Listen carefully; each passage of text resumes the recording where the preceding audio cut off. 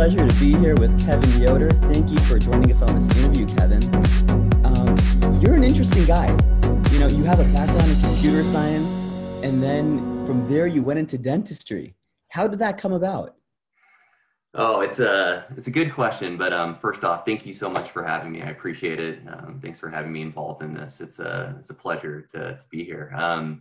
So yeah, it is kind of an interesting history there, but to be quite honest, it was just that I've always been involved in computers. I've loved computers since as early as I can remember, and kind of my whole goal was to be in the field of computer science. And up until right before I was graduating my undergraduate degree, I had a computer science degree all lined up and everything, and I actually did get that.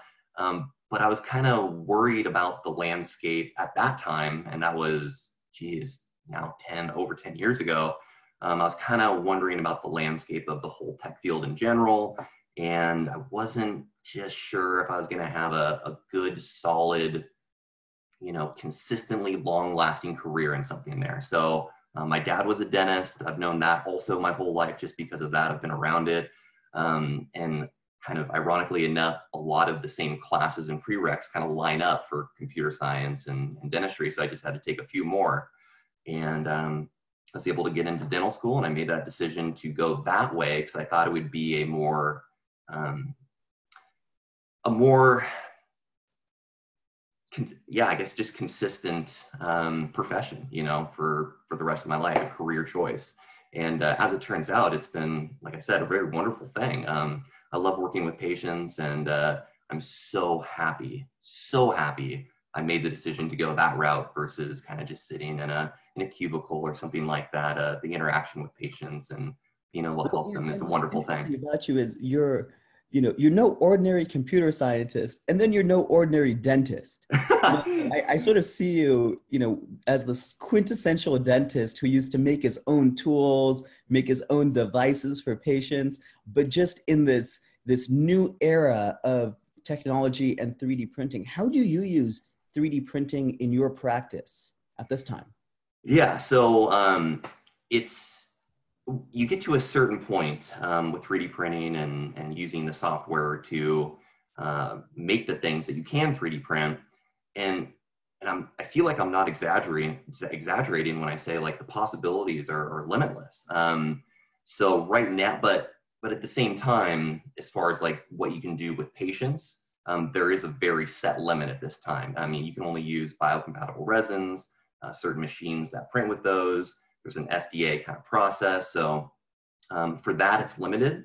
And I do use that a lot. Some of the things I like to do often are I print a ton of models out for Essex trays, bleach trays, things like that. A ton of custom trays for removable dentistry, like partial denture, complete denture, that type of thing. It's made that workflow a whole lot easier.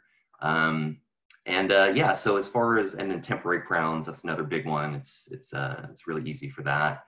But you can also get a little bit more creative too. So one of the things that I noticed right away is that there's this resin called indirect bonding tray. It's like a flexible type resin.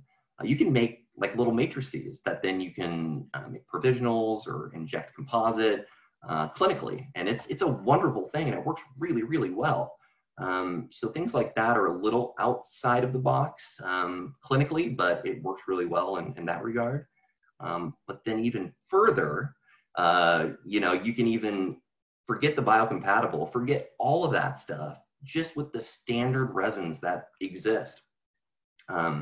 All the different pieces and parts in your office, just think of all the small plastic pieces, the rheostat switches, the HVE handles, all those things that actually never touch the patient's mouth.